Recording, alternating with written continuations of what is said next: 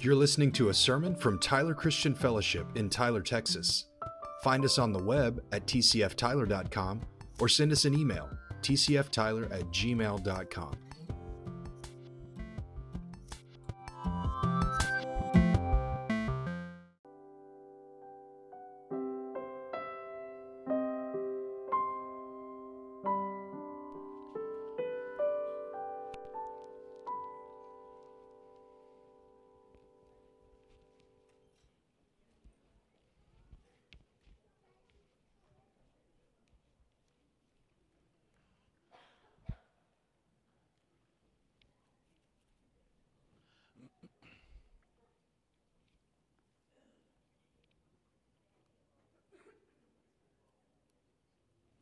Is Stephen here?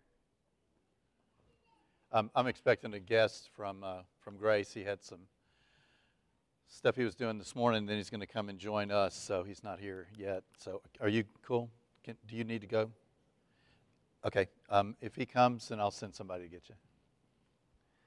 So we just had talking about City Fest this past week, we had City Serve, which is kind of a unique part of the new whole concept of evangelism and crusades and things like that. In the past, like a big name evangelist would come into a city and set up a tent or something in a central location and put the word out, and then night after night they would have people that would come and attend to some really great preaching and music and things like that. And for a long time, that was a really effective model.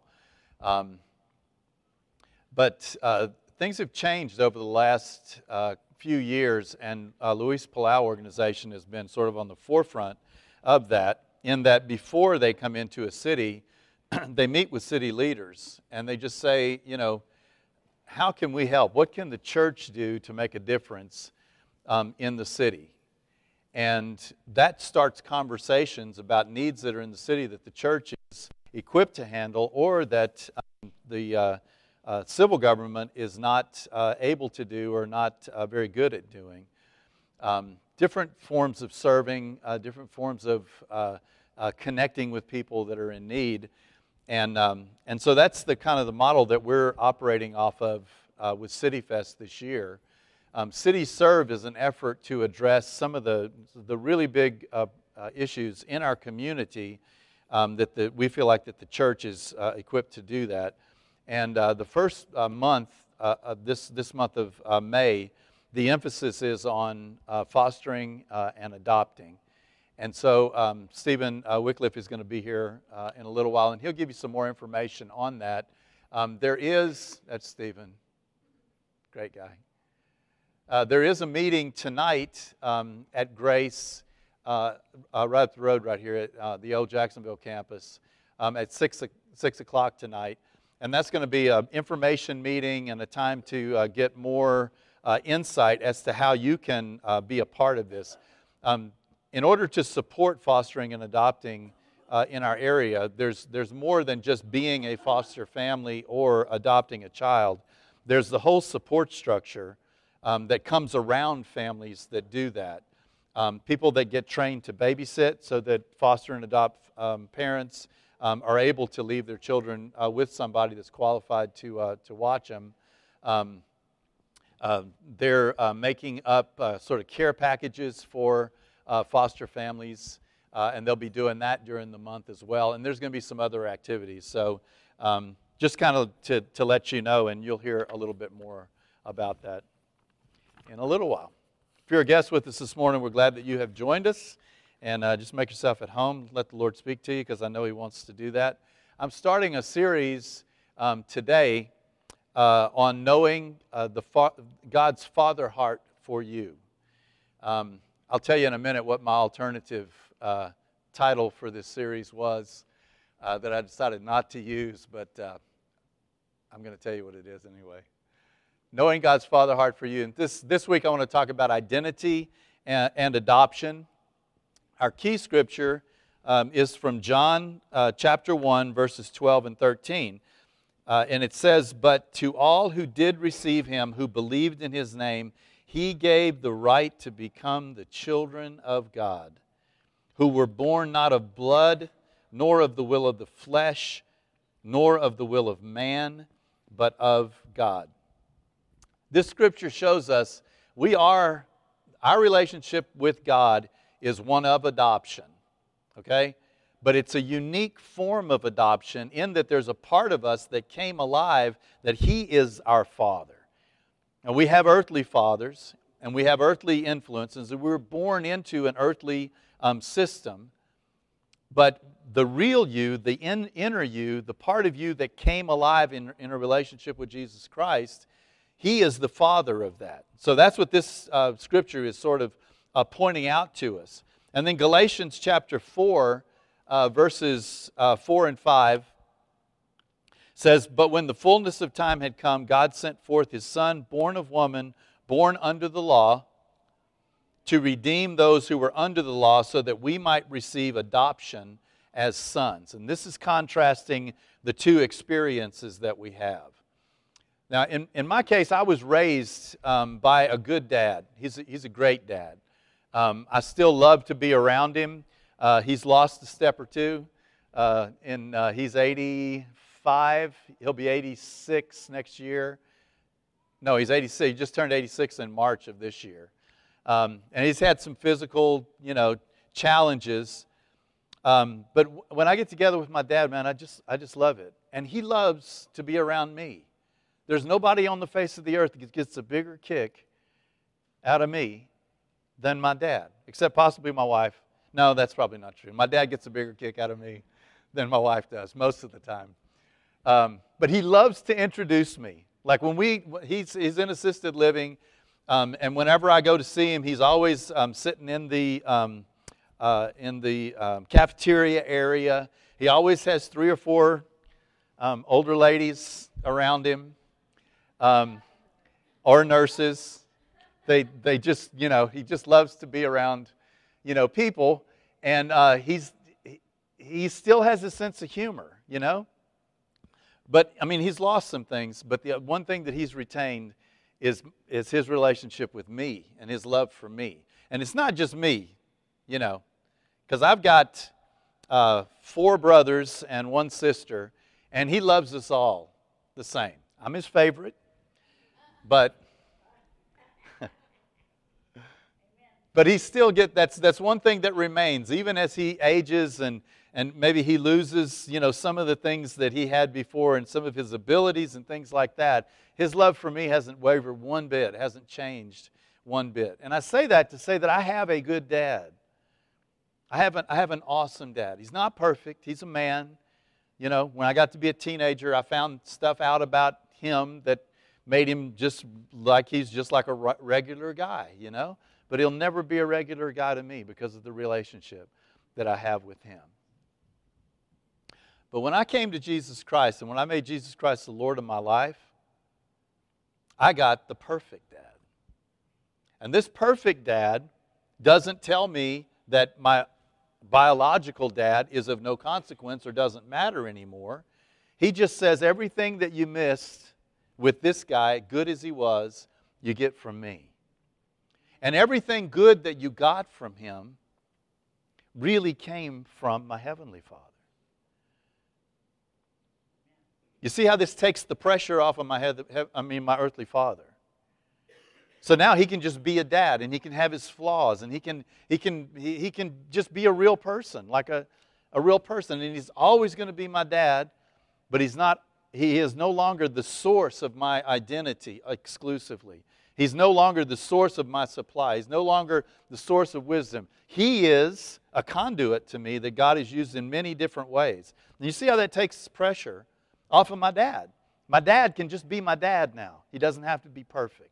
Because everything that I lack from him, I get from my Heavenly Father in abundance.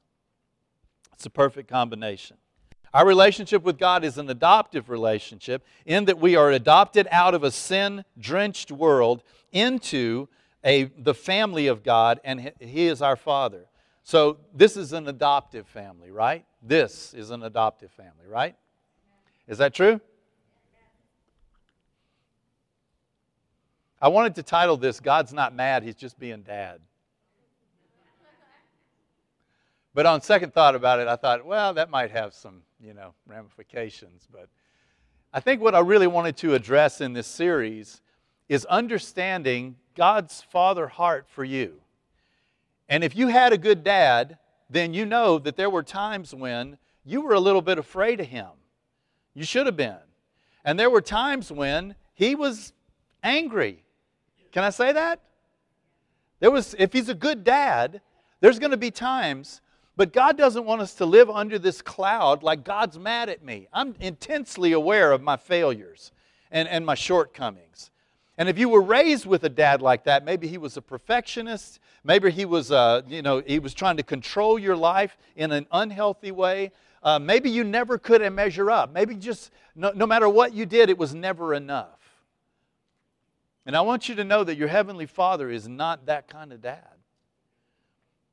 And if He does things that hurt, it's not because He's mad at you. If you're living under that cloud of guilt or misunderstanding of His authority, then every time something bad happens to you, you say, that's God getting me back. But listen to me. If God ever starts judging us, none of us are going to survive. And it won't be like hitting your finger with a hammer, right? Or getting fired from a job. It's going to be a whole lot worse than that. He's not mad at you. He loves you.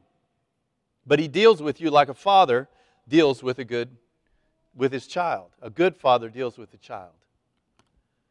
So this is an adoptive family. What I want to talk about this morning is 4 areas that adoptive families struggle in. And if you are an adoptive family or a fostering family, you know these firsthand. Becky and I never adopted any kids, but because of the widespread practice of adoption in our congregation, I've learned so much as a pastor from the families that have adopted. And these are some of the struggles that adoptive families have and that you have in your relationship with the Father because you are adopted. You're going to be experiencing some of the same things that every adopted child experiences. And they are 4 things here. This is not an exhaustive list, as I always tell you, but these are the 4 salient points that I came up with through my study this week. Is self-image, what's called attachment, values, and conduct. These are the things that a family are going to shape into a child and are going to address in a child, and it has unique challenges in an adopted family. These 4 things make up our destiny and our identity. Knowing who I am is not even as important as knowing whose I am. Because whose I am defines to a large degree who I am. When I first came to the Lord, I struggled with my with who I was and who I was going to be. I was a young man. I was working in the oil business. There was a ton of pressure. There was a ton of influences. It's just like any other human organization or a human group of people. You know, there's some really good people in it, and there's some really bad people, and some really cutthroat people. There's some really good lifestyles, and there's some really bad lifestyles. And I was in a position where I was choosing, like newly married, who am I and who am I going to be and what am I going to be? And it was at that time, at that critical time, that I came to the Lord in a dynamic way, just a dynamite way. And all the pressure came off of me. When I came to the Lord, it was just like, have you ever heard it described like this? All the weight that I was carrying, and some of it I didn't even know I was carrying, all the weight came off of me. I just felt like a great big weight had been lifted. And one of those weights was the peace of mind of knowing who I was and what I was made for. I didn't have to earn it. And I didn't get it from myself. I didn't look within myself to decide who I was and to figure out who I was. I looked to my Heavenly Father. In His eyes, I saw myself. And what He said that I was is what I am. And what He says that I mean in the significance of my life is what it is. And it starts with love. It's not earned love. It's freely given love. If you're really in Christ, knowing whose you are comes first. Further, because I had lived a life outside of this relationship with my real Father for a while, when I came to the Lord, I had to learn who I was. And I had to unlearn some things. There were some things that I was doing and some ways that I was behaving that when I came into a relationship with Him, I realized that's not me. I don't want to do that. I was working for a guy that was very difficult to work for in the oil business. And I found early on in my relationship with this guy that when he treated me badly, if I would treat him badly, he'd get off my back. That's just the way the system worked. And when I came to know the Lord and I began to grow in my relationship with the Lord, the Holy Spirit convicted me of that. It was like, you can't talk to Him that way. He's your authority. When He tells you something to do, you say, yes, sir. When He comes down hard on you, you receive the truth that's the truth, and that comes from the Lord, regardless of the vessel that God uses. If He's speaking truth into your life, then you embrace it as being from me, and you just let the rest of it go. I couldn't cuss him. I couldn't fight back. I couldn't threaten him. I couldn't have an attitude. Couldn't do all of these things. Why?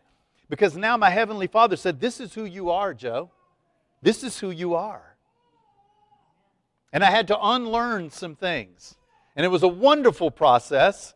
And it was very quick. And I got over that quick and got on with life. Now, I'm just being facetious. You know that. It's a painful process because it's part of me. It's like, how do I deal with somebody that's abusive to me? You know, verbally abusive to me. I'm verbally abusive to them. And God's like, no, that's not the way we do it. Love him. You know what He told me to do? He said, pray for him. I've told this story before, but this morning in our membership class, I was talking about just like the practical application of the gifts of the Holy Spirit, and that's kind of where we are as a congregation and as a body. We believe in the gifts of the Holy Spirit, but the manifestation of them is very practical. You know, it's like sometimes it'll blow your socks off. Most of the time it's just like, you know, subtle stuff that just makes you better at being a parent, being a husband or wife, you know, being a student, being a member of the congregation. It's like the Holy Spirit is working on the inside of us. Anyway, when I was working for this guy, I was having a particularly hard time, you know, with him. And if you know anything about the gifts of the Holy Spirit, the prayer that we pray in the Spirit, the Bible says that's the perfect prayer. Are you familiar with this? So it's like He is offering up the perfect prayer to God. So I was struggling with this, having a hard time. I don't know about you, but sometimes God speaks to me in the shower. And I was in the shower, you know, and I was just praying, man. And I was praying, you know, for this situation and for this guy and stuff like that. And I began to pray in the Spirit. I couldn't understand what I was saying, but I was thinking that I was praying the prayer like, oh God, you know, turn his heart. Oh God, break through his hardened heart. And let him see your light. Oh God, you know, surround him with a hedge of thorns that will turn him away from his, and all of this. And suddenly, as I was praying, the Holy Spirit dropped the interpretation into my heart. And you know what I was praying? I was praying, oh God, help Joe to be a godly man. Oh God, help Joe to walk in patience. Oh God, help Joe not to return evil for evil. I wasn't even praying for him. I was praying for me. And that's because my Heavenly Father was much more interested in me and the way that I was responding to the situation than He was in my version or my opinion of what He should do to this guy. Blew me away. It was such a wonderful, wonderful experience.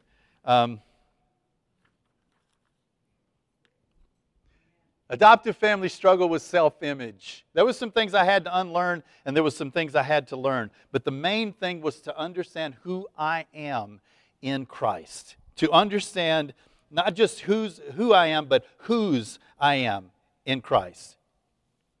If you're really in Christ, knowing whose you are comes first. Once I became His, I took on an identity, a different identity, an identity that I'm still learning, still exploring, still finding a depth to.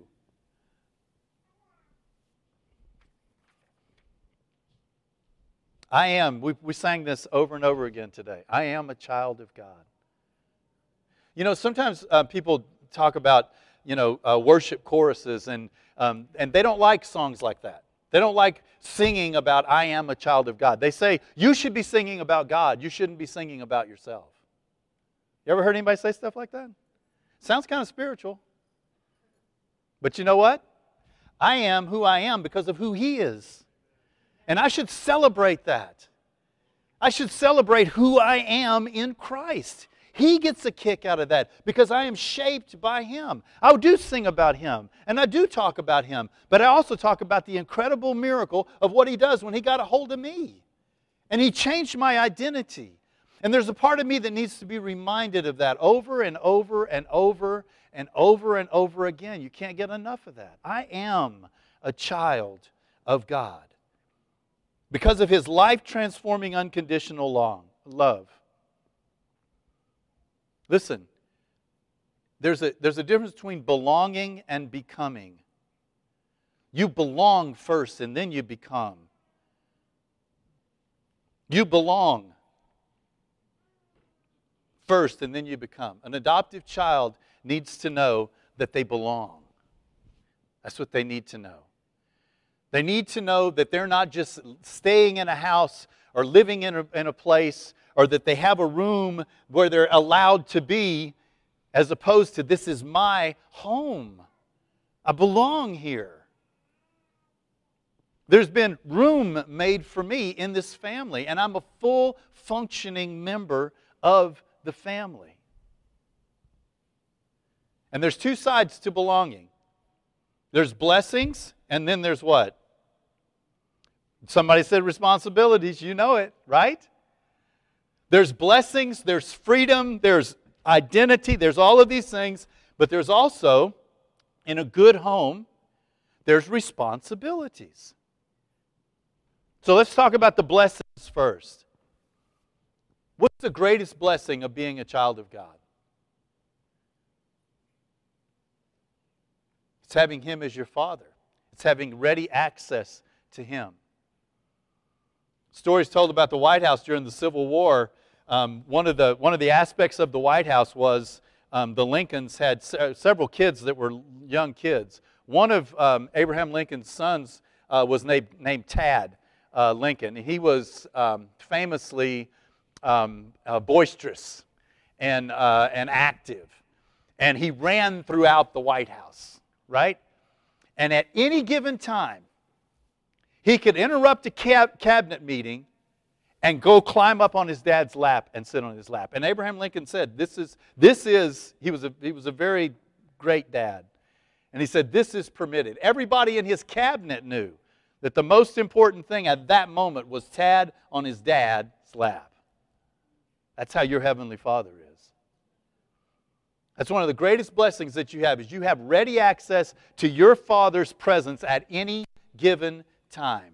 You don't have to jump through any hoops. You don't have to go through any lines. You don't have to qualify yourself or show your credentials. All you have to do is turn your attention to Him. Great blessing. Another is that we have favor with the Father. He said, ask anything in my name. Ask anything in my name. That's what He said.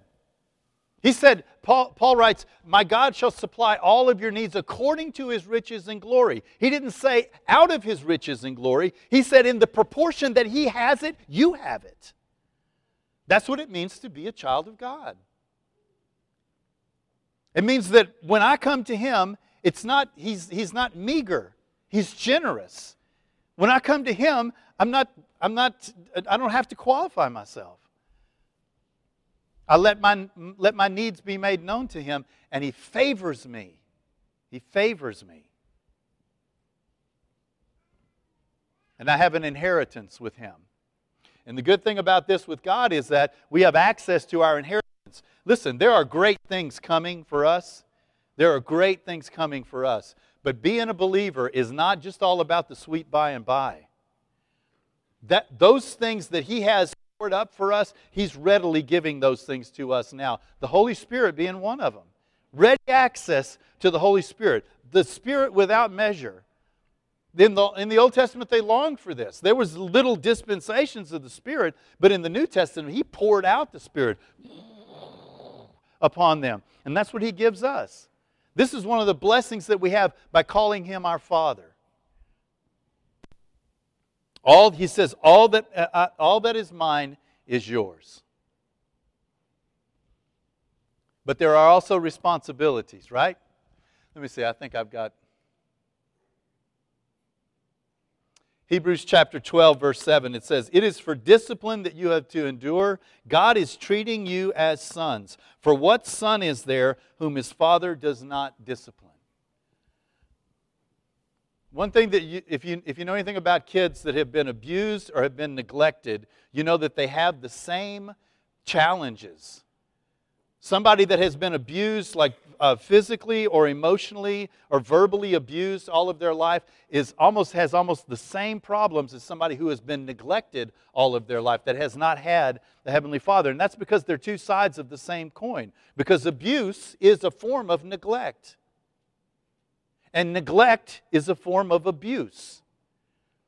And so a child that's lived in a situation like that, never been told that they couldn't do something and never been empowered to do anything, has that same mentality, which is a mentality of want, a mentality of thinking, I'm on my own, I have to make this happen.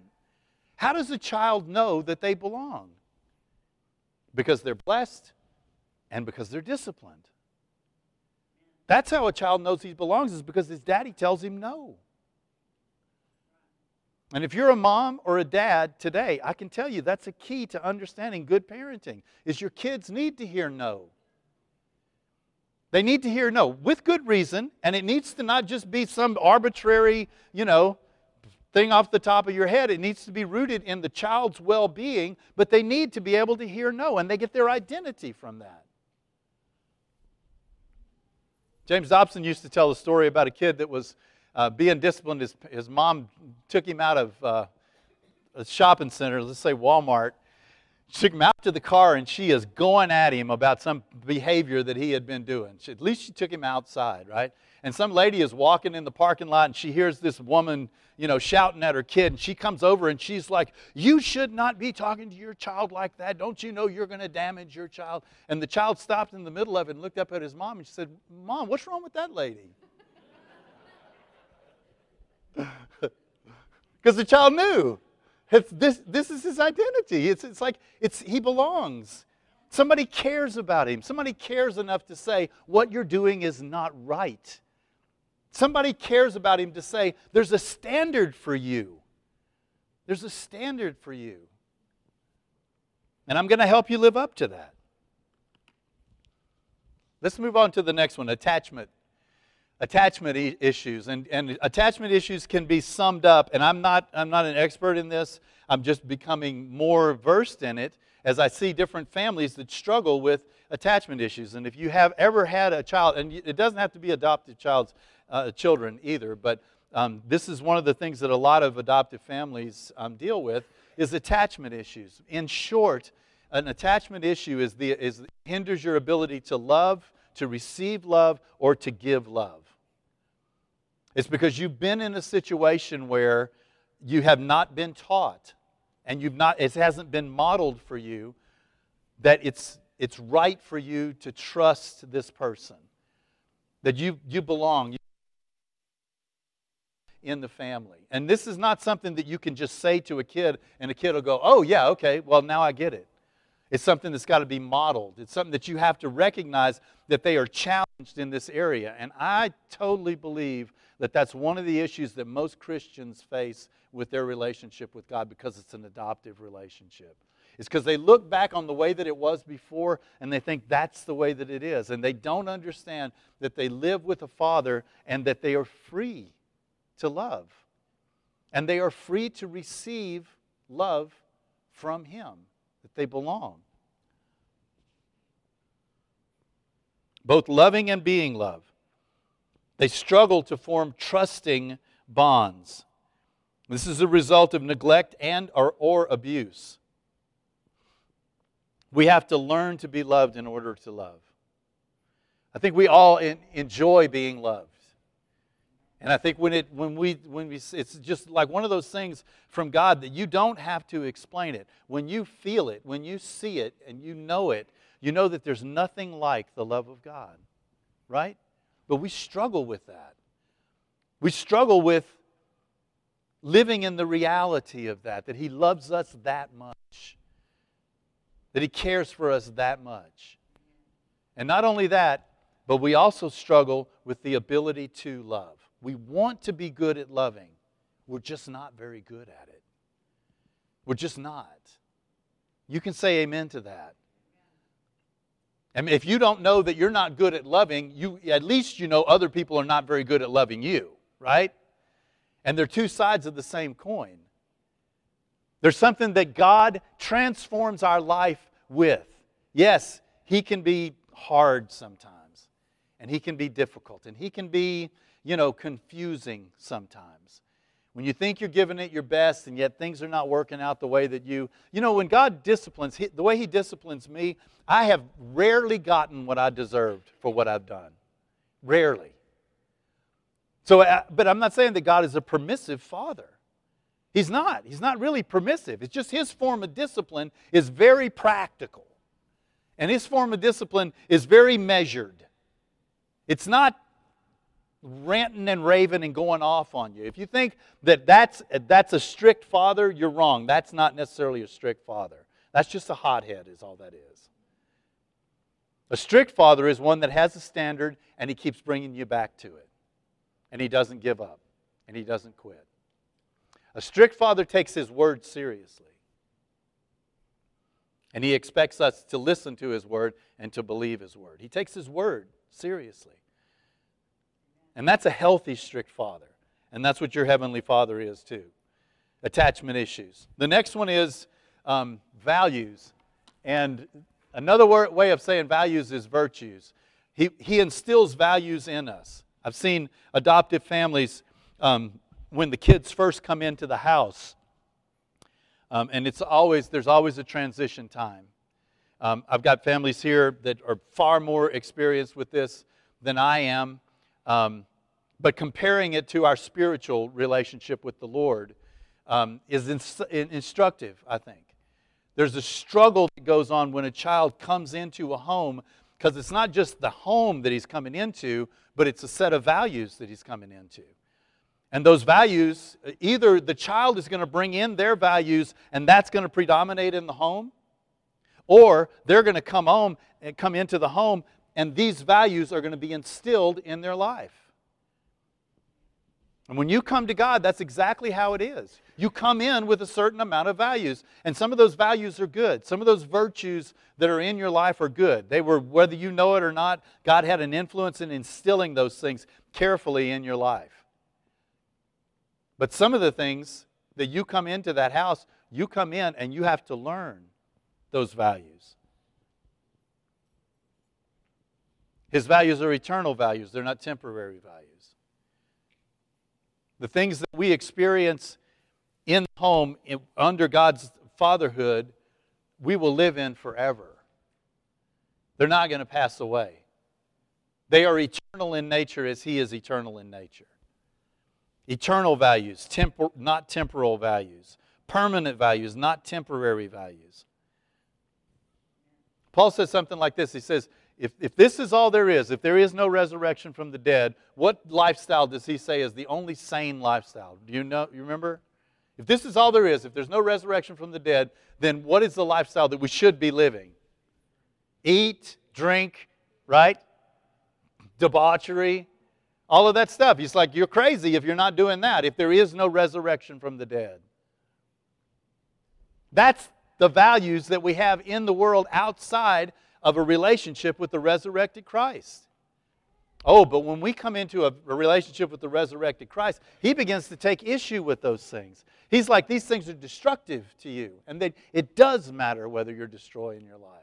He says these things are not good for you. They're not healthy for you. They will destroy you and they will destroy your relationships. And so He takes issue with those things. Why? Because there's a permanent, there's an eternity that He's fitting us for. Not just the temporary of just getting by, for a few minutes and then oblivion. Permanent, eternal values. These are the values like sacrificial love. It doesn't make sense to lay down your life if this is all that there is. But if this is not all that there is, if we're living for an eternity, then this is the thing that doesn't matter. This is not all that there is. This is only one part of it, and it's a small part of it. And so I feel I am free to live a sacrificial lifestyle. There's some families, and I don't know about you, but when I was growing up and I'd go spend the night, with my friends. First of all, my mom was a great cook. I know I've told you that before, but I can't talk enough about it, because she was so awesome as a cook. Like what she would set for dinner for us, she was very thrifty, frugal, but she always fixed something that was just like, it's a feast that I wish I had access to today, some of her cooking. I've learned how to make some of her dishes just because it reminds me so much of what it was like growing up. Her spaghetti sauce. Anyway, I don't want to make you hungry. But I would go to a friend's house. Literally, I went to a friend of mine's house to spend the night one time, and they sat down at the table, and the mom opened up a can of corn and set it down on the table for them to get some corn out of. Literally. I thought she was joking. I never spent the night at that guy's house again. I'm just like, what is this? Right? Some people's house you go to and they set like a platter of fried chicken, like in the middle of the table, and everybody's going for it because they got to get their piece before anybody else gets the piece. Everybody's got, it's like a bunch of dogs, roar, That's not a healthy home. There's plenty for you. And there's plenty of choice pieces for you. And it's not a competition like if I don't get it, somebody else is going to get it or I have to get it. That's all that there is to it. And if you grew up like that, I want you to know God's love is sacrificial love. God's love is generous love. God's love is a supplying love.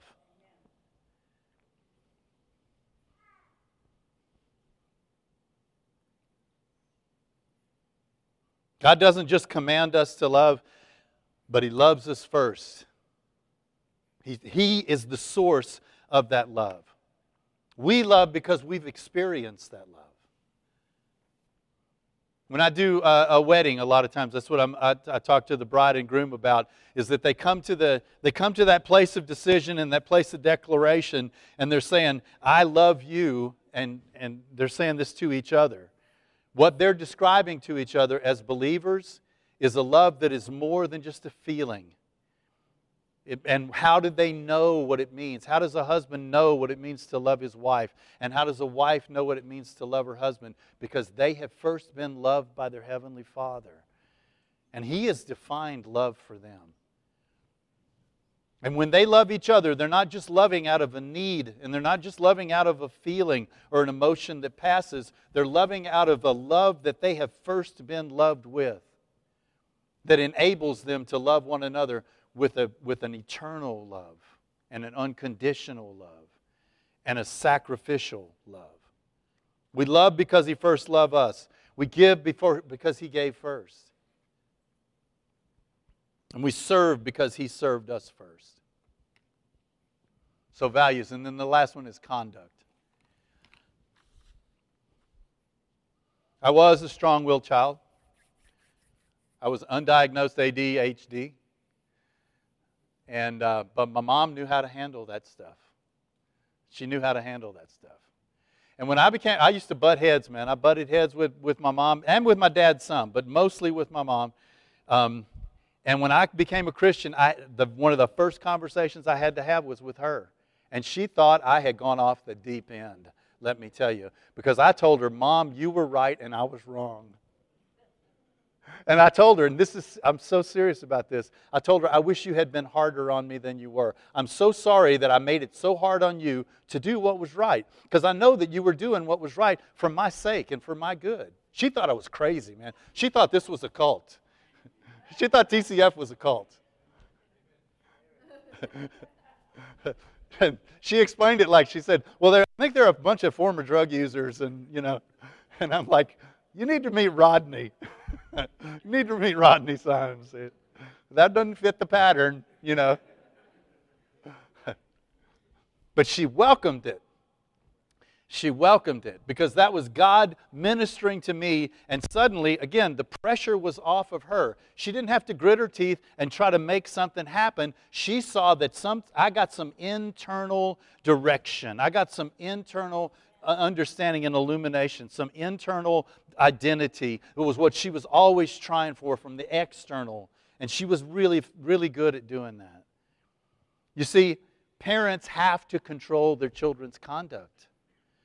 Because their children's conduct, just like there are, the fruit of the Spirit, there is also the work of the flesh. And those two things are in opposition to each other.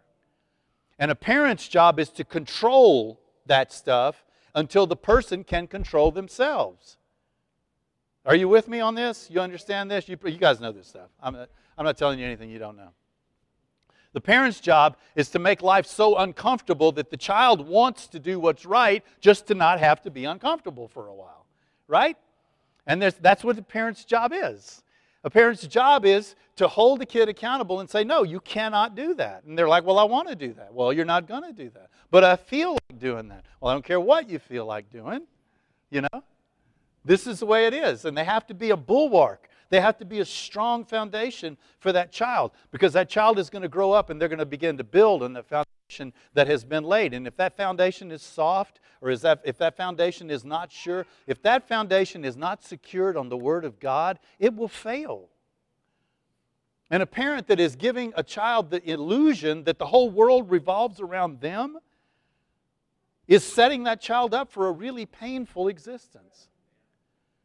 One of the things I want to talk about in this series is discipline and godly discipline. Specifically, how do we relate to authority? And I remember Johnny telling me about one of his kids that went into the military and his experience in boot camp. You remember telling me about that? And so, like, he goes to boot camp and he's in with all of these guys from all over, the United States. And the drill sergeant would say for this kid to do something, and he would do it. And everybody was just amazed. Like, how do you do that? How do you follow authority? And he said, that's the way my dad raised me. It's the way my dad raised me. That's a good dad. To teach them to relate in a healthy way to authority. Where they're not having a hard time overcoming their own, self-worth and all of this, and somebody ordering them around. They're used to being ordered around, right? And they're ordered around until they come to a place when they can control themselves, when they can order themselves around, and they can order their own life. Accordingly, God's given them the tools to understand authority and to relate in a healthy way to authority. All right, we're going to quit. Stephen has made it this morning. Yes, I got him. So I was going to get Becky Burton to introduce Stephen, but somebody go get Becky. And she's going to come in and introduce, because Becky is our liaison to the Foster and Adopt. She's on the Foster and Adopt team with the CityFest organization. So she's going to be giving us more information. If you have questions about the Foster and Adopt effort or how you can plug into that, you talk to Becky Burton, and she'll be able to tell you. But I'll just tell you a little bit about my experience with Stephen Wycliffe. He is the missional life pastor at Grace, associate pastor at Grace Grace Community for the whole organization. So his job is to be involved in stuff like CityFest, but they've been doing this stuff for years, man. I mean, I'm amazed at Grace Community Church.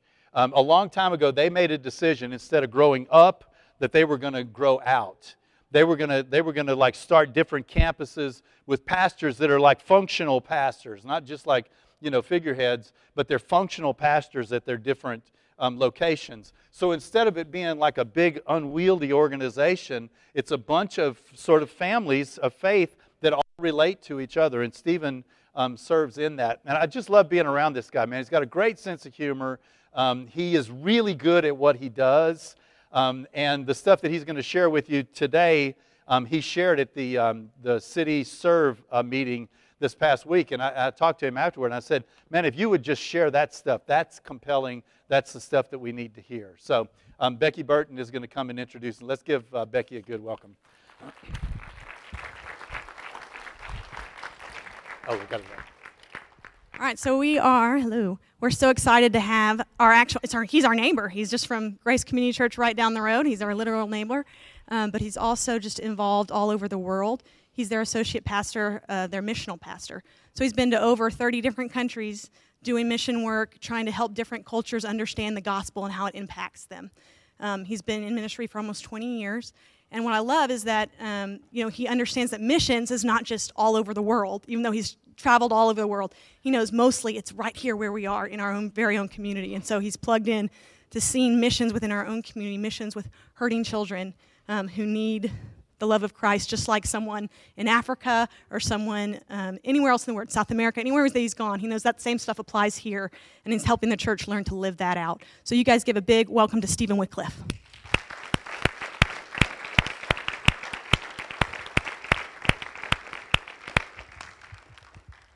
Thank you. Rojo, thanks for having me here. Yeah, I appreciate the opportunity to come and share, kind of bouncing around all over Tyler. I was at our University Boulevard campus this morning and then drove over here. Not too fast, though, but fast enough. I got his text and I was like, oh, gosh, I better hurry. Anyway, it's a privilege to be with you. Yeah, so City Fest, City Serve, if you don't know, if you're not sure what City Fest is, I'll just say real quick, go to cityfest.org, great explanation there, and then that can also take you to the calendar for everything that's happening with City Serve. But I'm one of the chairs with City Serve, and our heartbeat with City Serve is to say, we want to serve the city. We want to love people where they're at. We want to meet them where they're at. We want people to know the names of their neighbors. We want people to know the names of their coworkers. And so that's the heartbeat behind City Serve. And for the next 5 months, every month we're going to have an initiative that we're focused on. And for the month of May, that's foster care and adoption. And so that's what leads to me being here with you this morning. And I received some statistics. On Tuesday night, I was sharing it with a group of leaders from around the region, really, and statistics on foster care within our community. And the region leader for CPS, I think it's like DFPS now, but basically she sent me these statistics about 10 minutes before I went up. And these statistics are about 5 days old now, and they change constantly. But think about this. Foster children, the average foster child in our region spends 28 months in care. There are currently, this blew me away, there are currently 455 children in our region that are available for adoption right this minute. In foster care right now, there are 1,000 children under the age of 5 in our region that are currently in foster care. There are 700 children ages 6 to 13 that are currently in foster care.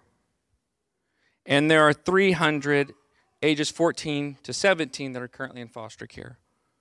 So approximately 2,000 children in our region right now are in foster care.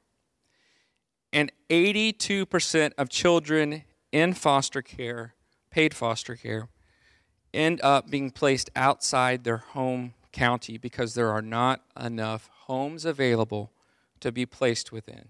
So in Smith County, 82% get placed outside of our county. And that's something that we as churches together, we're trying to change that. And so this month, you can see the slide there. Tonight is really the launch of events that we're going to be doing throughout this month. We're partnering with the Fostering Collective. If you know Justin Hayes or Christy Sowell, we're partnering with them to say, how can we educate people, make them aware of this, and give them on-ramps to say this is what it could look like. So tonight at 6 o'clock, just down the road at our old Jacksonville campus, we've invited the entire region to come and to hear about the need and hear what you can do. And you might be thinking, well, okay, I don't want to foster and I don't want to adopt. Okay, if you're not there, that's okay. It's not just for people that want to foster or adopt. There will certainly be resources for that. But if you say, hey, I just want to know how I can help, then come. There are so many different ways that you can help in this, surrounding families that are fostering, loving them well.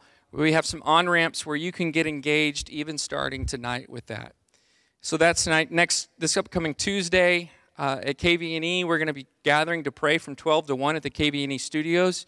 You're welcome to join us at that. You don't need to register for that. And in fact, you don't need to register for tonight either. Just show up at 6 o'clock.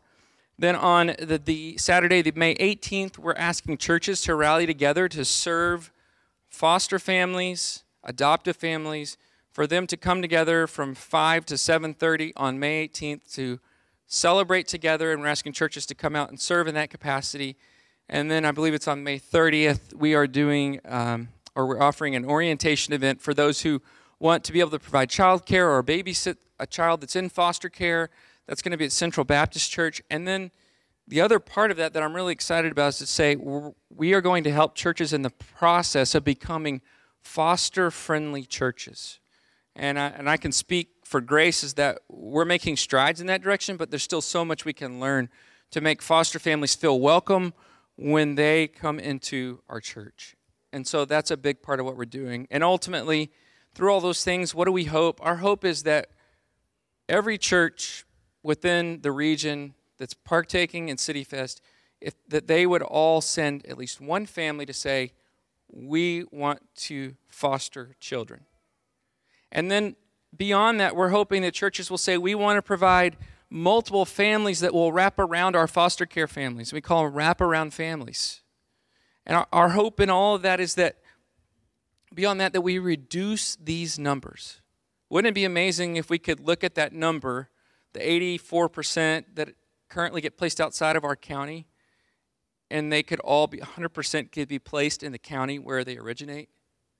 It's huge because the stress and the transition on the children that get placed elsewhere is beyond what many of us could imagine. So I encourage you to come, be a part of what's happening tonight. We're going to have all the details for you there. We'll have handouts there as well. And if you want more details on throughout the month, something I shared, just go to cityfest.org, or you can visit cityserveeasttexas.org. The information's on both of those sites. But thank you for the opportunity to share about this very real and important need in our community. It's a great opportunity for the church in our region to rise up. So thank you.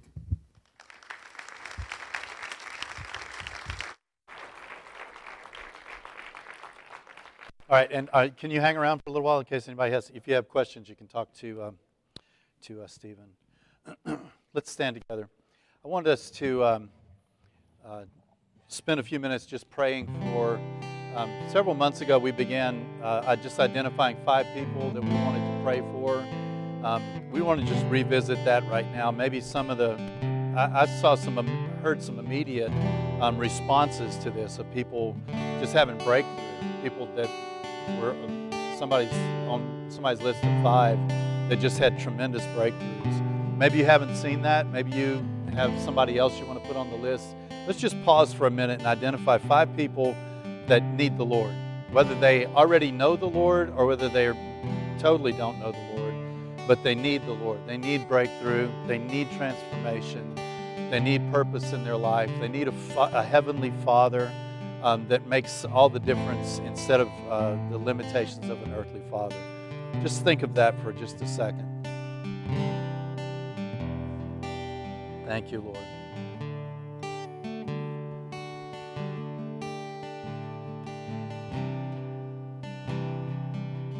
Now just think of the first person on the list and just think of what do you think is the key need? Maybe the Holy Spirit will give you some insight here.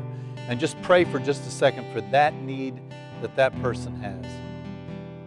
Pray for them by name.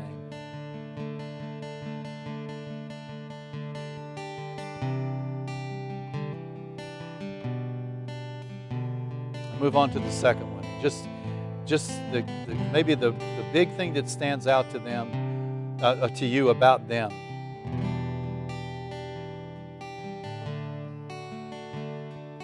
And pray for them. Pray for them by name.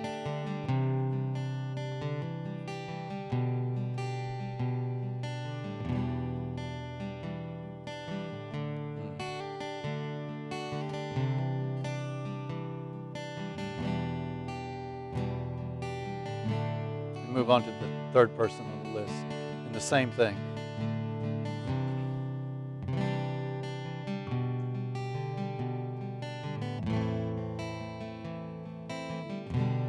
Hallelujah.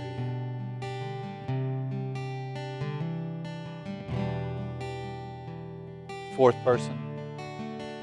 I know this is going fast, but this is just something that we're doing to just remind ourselves of what we're praying for. I just hope that this is a part of your everyday, every morning prayer, or afternoon or evening.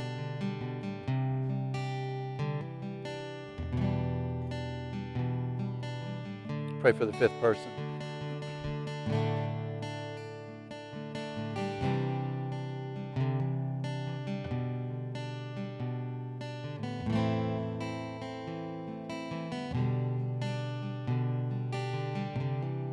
Thank you, Lord. Heavenly Father, we just lift these names up before you, Lord. There was a time, Lord, when our name came up before you. Whether it was somebody who was interceding for us or whether you just had set your affection upon us, Lord, and transformation came. We became a child of God. Some of these may know you, Lord, to some degree, but they desperately need to know you better. They need to know you closer. They need to be brought back in. They need to be healed. They need to be restored. They need to be reminded. And your Holy Spirit is a great reminder of who you are. Some of them have never known you before, Lord. We're praying for miracles, and we don't even know how you're going to do it, Lord.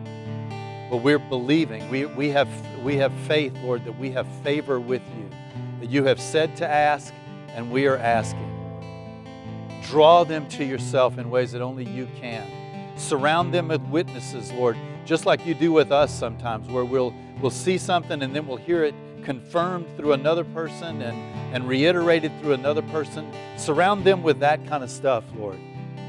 They might see it as a coincidence, but they'll know that there's something deeper going on than just a crazy coincidence.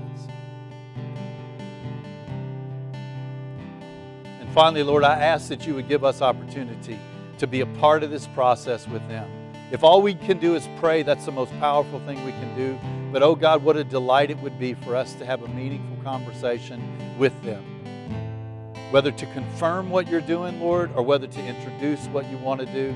Oh God, give us a place to be able to speak into their lives. We're not just passively praying, Lord. We're saying, send us, use us, Lord. And we thank you for it. And finally, Lord, I pray that there would be a great rejoicing in this congregation as we begin to talk about the things that we're seeing you do, Lord. As we begin to celebrate those things and not be so cool about it, Lord, but to get excited about it. I pray, Lord Jesus, that you would send us into the harvest. And I pray for City Fest, Lord, as we go forth and as we go tonight, Lord, to this meeting. I just pray, Lord, that you would bless City Fest, Lord. I just pray that you would bless City Serve, Lord Jesus. When I hear that there are kids being sent to other places, I'm like, what other places have more churches than Tyler? Why would that be the thing to send them? Where are they going to send them? How could there be another place that has more people willing to serve and more people available? Oh God, raise up an army here. Raise up a house here. Raise up a safe place here, Lord Jesus, for these broken children, Lord, to rescue them, Lord Jesus. I know you have a destiny. You have a call upon their life. You have a kind intention toward them, Lord. And I pray that you would use us, Lord, to bring that about. Bless the efforts of City Serve, Lord Jesus, both now and as we approach October, Lord. And finally, Lord, I pray that every single person in this congregation, every single person that's a part of us, Lord, would be a part of what you're doing in the city of Tyler, outside of these walls, Lord. And we thank you for it in Jesus' name. God bless you, and you're dismissed this morning.